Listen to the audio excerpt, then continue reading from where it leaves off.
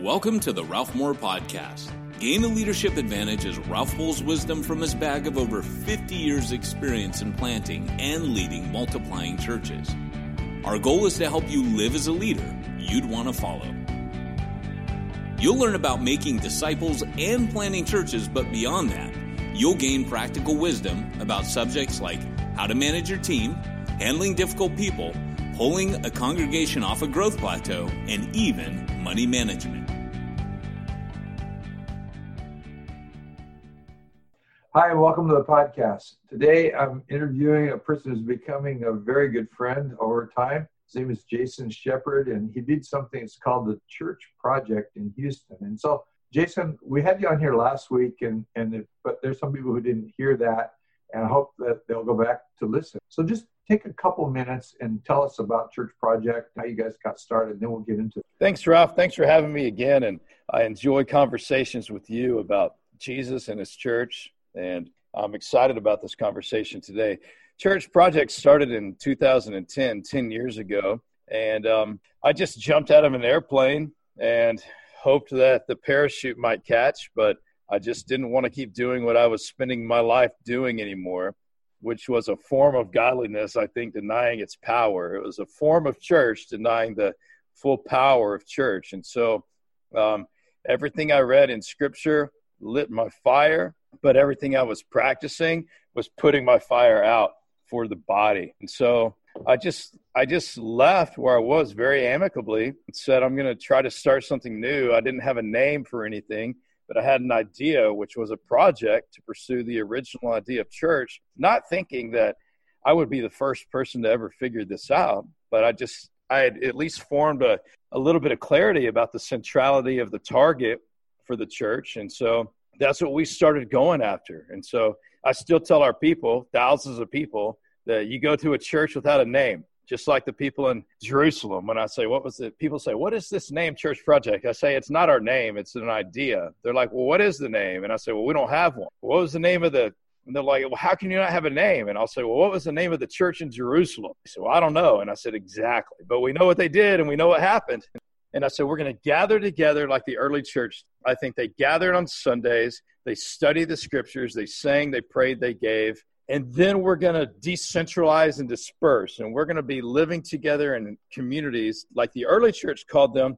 We're going to borrow their nomenclature. To the church that meets in so-and-so's house. So we'll borrow the name house church from them. And then we started like Titus chapter 1, which was, let's appoint leaders in every place to lead the people. And that's what we started doing, and that's what we've been doing ever since. That's great. I like it. You know, in the 1930s and up into the 40s, there was a man in China named Watchman Nee. Yeah, I love him. Kind of went down the same path as you, and it set up for all the problems that faced the church in China after Mao Zedong took over and the Cultural Revolution, all that. And China came out without any Western missionaries 30 years later, 75 times as strong as they went in terms of numbers. So I think we're on the right track. You know, we're using this word microchurch a lot, and a lot of people have different definitions.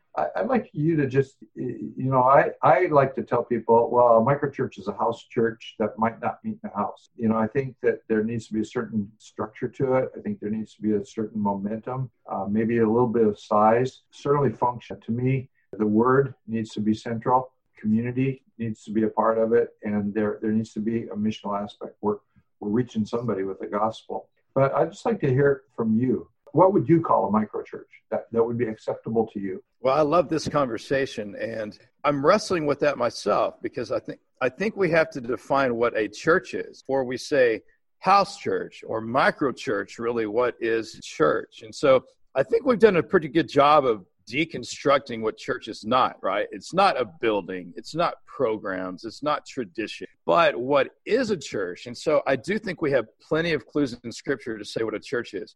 I do not think the verse where 2 or 3 are gathered in my name, there I will be also, was describing a church. It is talking about the power of the presence of God when people gather together. but it wasn't defining a church. When I see church in Scripture, there was the element. I mean, we can just go back to the description of the early church that we all know, Acts 2:42 through 46. I mean, they were teaching the Scriptures. They were praying together. They were evangelizing. They were doing ministry. They were meeting one another's needs and benevolence. And so I see those are at least the basic denominators of a church. Micro, house church, macro, whatever, those things have to be going on in a church. I don't think a church is two people getting together and playing checkers. I can't call that a church. I want our people getting together and playing volleyball or riding motorcycles or whatever with people, but that's not a church. I think those are evangelistic functions or community functions, but they're not complete holistic functions of what a church should be doing. So at least that's the beginning of the conversation that I have with myself and others when we're talking about what is a church and what is a church not. To me, the verses in Acts chapter 2 describe the church in-house in the temple and then in the house-to-house meeting. And then it says that they were having favor with their neighbors and that people were being added daily. And that just flips me straight over to Ephesians 4. Apostles, prophets, pastors, teachers, evangelists. And I think that I find the purpose of the church there, because it says the purpose of these people is to equip the saints to do the work of ministry. So I see Acts chapter 2 as we're together and we're being equipped, and then we're in the neighborhood, we're in the community. And I think that sometimes what we're calling church is maybe the church at work, but it's not the church. And right. We have to go from there. Talk to us just a little bit about Church Project in light of COVID-19. Well, we haven't had to change much, at least the way that we gather, other than in-house to virtual, everything else has actually stayed the same, which has been great. Our structure is we are decentralized and we are distributed. I like to say we are a deconstructed church. We use the word organic. Everybody uses that, but what does that mean? Organic does not mean systems. There's nothing more organic than a human being creating another human being. The human body is filled with systems, but they're autonomic, they're invisible. We have systems and structures, but they just happen so naturally, and they're very simple. They have happened autonomically here as well. So we do have a centrality. We say we are a church of house churches. We are a connectivity, a web of house churches. But so little happens from the centrality of the church. That's why we don't have a phone number. We don't have an office to walk into. If somebody says, will the church do this? I say, what? What do you mean? Who are you talking to? Why doesn't the church do this? Who are you talking about? And we're helping people rethink what church is. And so we have a few people behind the curtain who oversee our house churches and help people engage in ministries. But beyond that, we have normal people who are pastoring house churches, and we have many, many of them, and they pastor many, many people. And so the way that we're gathering right now is a display of that. Like, for example, tomorrow I'll spend almost my entire day on different Zoom calls with myself and one of our pastors who oversees all of our house churches. He and I meet with all of our house church pastors in meetings all throughout the day. We've broken them up into small groups, and we meet with them, we pray for them, we help them, we answer any questions. But they're meeting with their people all throughout the week virtually. They have Sunday nights where they just check on people personally. Wednesday nights they're doing worship and Bible study together, spiritual discussions. They're all reaching out and engaging. Our church has grown dramatically coronavirus season because our people are evangelistic, and our house church pastors are pushing them to invite their friends and neighbors. We're having new people join house churches. We've started new house churches during the quarantine. That's a little bit of our structure during this season. Another friend of mine is planting churches online. He planted one in Zimbabwe this last weekend and one in London from Omaha, Nebraska. But again, they already were functioning as a network of house churches, and it's just easy for them to not only flip over to doing things electronically online, but then to expand the footprint by inviting more people into it. He had gone to London with me last year, and he met a guy there that I don't know, I never met. And somehow he's discipling this guy to oversee what's currently a digital church in a place called Brixton in South London, in a kind of a deprived neighborhood. The guys that seem to be hurting over this whole thing are the people who have a heavy, heavy reliance on programs. Yeah. And you don't do that. right? No, I mean, we have very, very little programming at all. We've been functioning really well without any programming. We have, I would say, student programming, but really we have students broken up into what are almost student house churches, micro churches, if you will. They're led by an older college age person or young adult or sometimes even older. And like my daughter's been every couple of times a week, she's on Zoom meetings with her group of girls. And so we have a lot of students and a lot of leaders like that. And no, we don't have any of that. We have people who are planting new house churches and starting new house churches out of this. I'll tell you what, Ralph, this has opened up for me as well an openness that I didn't have before to online digital things. I was very reluctant to do that because we're just so tactile and so organic and so communal that it didn't seem right to me to be online. But we are finding people, I don't know how many states we've counted that have joined us now, how many nations that are watching us. They're not connected to a body where they are. They won't go to a traditional church. And so we're helping people start house churches through churchprojectnetwork.com all over. We're talking with people all the time right now. It's super elevated. We're going to continue. You know, that's happening. I'm in touch with quite a few people, and I see that the churches that were already look like Acts chapter 2, 41, 47. Those churches just flipped online, quick pivot, and then we're surprised, much like you seem to be, to find how easy it was to expand the footprint and to expand into evangelism by friends meeting friends. There's something about our culture. I've been reluctant when people tell me, "Oh, I'm doing a church online." It's like, "Oh, right. How can that be real?" You know, I came back from I was in Orlando in I guess January, and all of a sudden it started looking real scary. My wife and I are both in that age group where you got to be a little scared of this thing, and so we didn't go to church that Sunday morning. We got in late on a Saturday night, and we flipped our what we're calling our micro church inside of our church, kind of Acts 2 house church, into online that week. Some people had some reservations, but we're having really rich fellowship, and we're learning to reach out. And, you know, I'm discovering that face-to-face on a Zoom call in some ways can be more intimate than sitting around in a living room with people. Well, people somehow are less inhibited and more open to share that way. You know, our people are finding that as well. And we don't know if it's, God has really pressed people to points of desperation during this quarantine season, if that's why people are even being more open. But what we do know is that the reluctance, people are still a little bit inhibited to get on a screen, just like they would to walk up to somebody's house. But it's less intimidating for sure. And that's why we have new people joining house churches. And we literally have almost 100% participation every week. Whereas before, some kid may be sick and they can't come or whatever. Now everybody's on almost 100% every week. And I love it. It's actually easier to participate because you don't have to spend time getting all cleaned up and driving someplace and driving back. The whole world is changing. You know, I was talking with one of my doctors. It looks like his life is going to change as a result of telemed. He was telling me, you know, I'm Medicare age, and he was telling me that up until 11 days before we talked, that he could be fined $10,000 for treating me online or on a telephone because the government required face-to-face for Medicare patients. But he goes, now they've flipped and they're demanding that we do this. And he goes, so coming out of this, the world's going to change. And so as we're talking about what it looks more like for him is he's kind of an older guy and, you know, probably semi-retired. He works 3 days a week. He's going to probably flip that back to 2 days online and 1 day in the office and be able to share space with another doctor, the cost cutting, all those things. But for me as a patient, when I go see this guy, I have to stop working around my house, go take a shower, go stop at McDonald's, get something to eat on the way, go sit in the waiting room for almost an hour because he's always like that, really, really packed. Mm-hmm. And then by the time I'm done with the appointment, I'm in rush hour traffic. So it's a 3.5 hour mess up for me. And I was able just to click online, and 20 minutes later, we were done. That factor of the convenience is going to make what we're doing as a church very different. And in terms of people's wants and desires, what they're expecting from us is going to change because of what they experience online.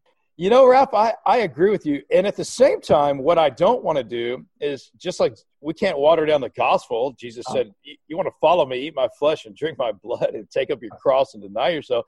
I also don't want to reduce the church. I think it is inherently tactile and communal and personal. So, but what we are trying to figure out is, and by the way, I'm completely relieved from that sense that people would rather be online than in person overall, because our people after 2 weeks were like, can I please get back to somebody's house? Can I please be back in somebody's living room? I want to hug somebody and look in somebody's eyes in person. And so, but for the people who can't get there or who won't yet, and so whether it be in another city or, I mean, we have a lady who's a paraplegic in our church, and she's telling us now, she's like, this is good for me. I couldn't go to house church before, but now I can. And I think that's where we're going. I think we're gonna go back to not what we saw as normal. In some cases, in the church I'm in, they've been doing Facebook Live forever, but they haven't. Well, forever. They're only a year and a half old, but they haven't done the online thing till now. And I think we'll see a combination of some house churches that are online with people that are only going to be online. But it's going to be built around still coming together on a weekend and being face-to-face with people, but then also that Facebook thing. One of my friends is planting digital churches. That it's a kind of an odd thing, because you could be in Nairobi and watching you on Sunday morning. It doesn't really make a difference where in the world you are. But if you announce that we're organizing something in Nairobi and you have somebody there that'll be the leader of it, people digitally will cluster around that announcement, around that person. And then you have the opportunity for face-to-face meetings once this thing's over. And I think we're going to see some pretty exciting coming out of it. I like the word you use, cluster. And I think our idea is we're finding where people are listening to the teaching that we have, the simple biblical teaching, which is hard. Apparently it's hard to find. Undiluted, not dressed up, simple teach scripture. It's hard to find. And so when people find it, they gather together. And wherever we find clusters, that's where we're now helping people start a house church. So our progress is we find people who are reaching out to us from other places. We help them start a house church that will replicate into a little house church movement in their city. And then we'll give them a centrality. We'll train up a lead pastor, if you will, a lead teacher, or they can just keep joining us like they are right now. But the key to me is the link between this is not only just good, solid teaching, good experience, but that there has to be leadership development. And that's where you talked about tomorrow, you're spending your day in leadership development, that would be a real tragedy to see churches, the ones that are explode with growth, and then not build the infrastructure, the elder body that's necessary to sustain that. It seemed like Paul, right? I mean, even if he was in town for a day, he would choose a couple of people to be leaders, entrust them to the Holy Spirit. Although Paul entrusted the work to the Holy Spirit, he still chose leaders, even if they weren't fully prepared yet. He knew the Spirit would prepare them. And I think there is a centrality of leadership I see in Scripture. And so the difference for me, we have people come to our church often who were a part of a house church, that this was my house church for 6 years, but there was no connectivity to another house church. There was no centrality. And it's fragile because if something happens to that house church pastor, I asked the last person who came not too long ago, I said, how did you get to Church Project? Well, I was a part of a house church for years and it shut down. How did the house church shut down? We met in the restaurant of the pastor also owned a restaurant, but his wife got cancer and he had to stop leading it. So the whole thing fell down. And so he started asking some smart questions here. And he said, what if that happened here? And I said, well, we have a centrality of leadership that oversees all of our house churches. So when we do have a house church pastor that moves out of town for a job, somewhere, or something happens in their life, or out of 10 years, we've had 2 house church pastors that we've had to remove because of moral failures, but that's at 2 out of 10 years isn't bad. Then we have another pastor step in and take their place. So the house church continues. And I think that's the beauty of having a centrality of oversight and leadership.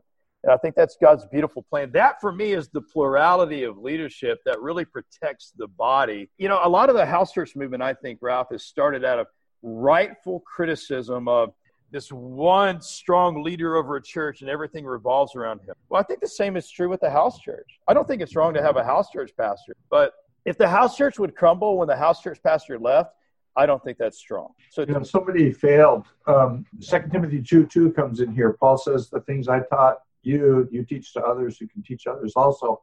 Yeah. We were doing what I'm going to call micro church inside the church that I pastored in Honolulu. The only way we started new ones was to hive off and the leader to leave, the pastor to leave and go start a new group, which meant that if you're really functioning, you always had a couple of guys you were discipling to take your role. And so you could drop dead and the thing's going to go on. As a young kid, I'm old. I grew up in the 1950s, and 1956 was the peak year of Christianity in America. The more people going to church in 1956 than ever before, until the Jesus movement hit in the late 60s, early 70s. So church from 1956 began its slow decline. But what was happening was a lot of guys were dying, and older pastors were, they kind of hit their time.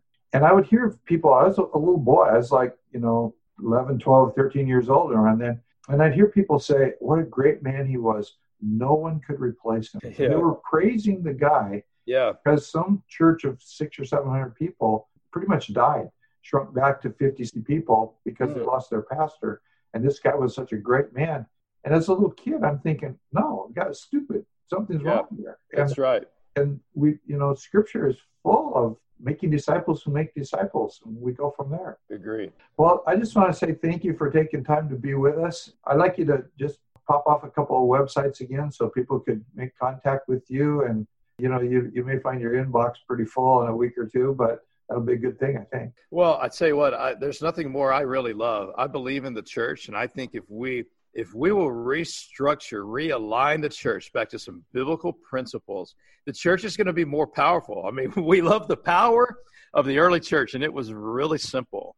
And I think if we can deconstruct and decentralize and distribute leadership, the church will get back to what God wanted it to be. So I'll talk about this all day long because I love Jesus and I love his church. And by the way, I love being a pastor now more than ever. And I love seeing so many people be pastors themselves. Our main website is churchproject.org. There you can also find the websites for church projects in many different places. You can also go to churchprojectnetwork.com.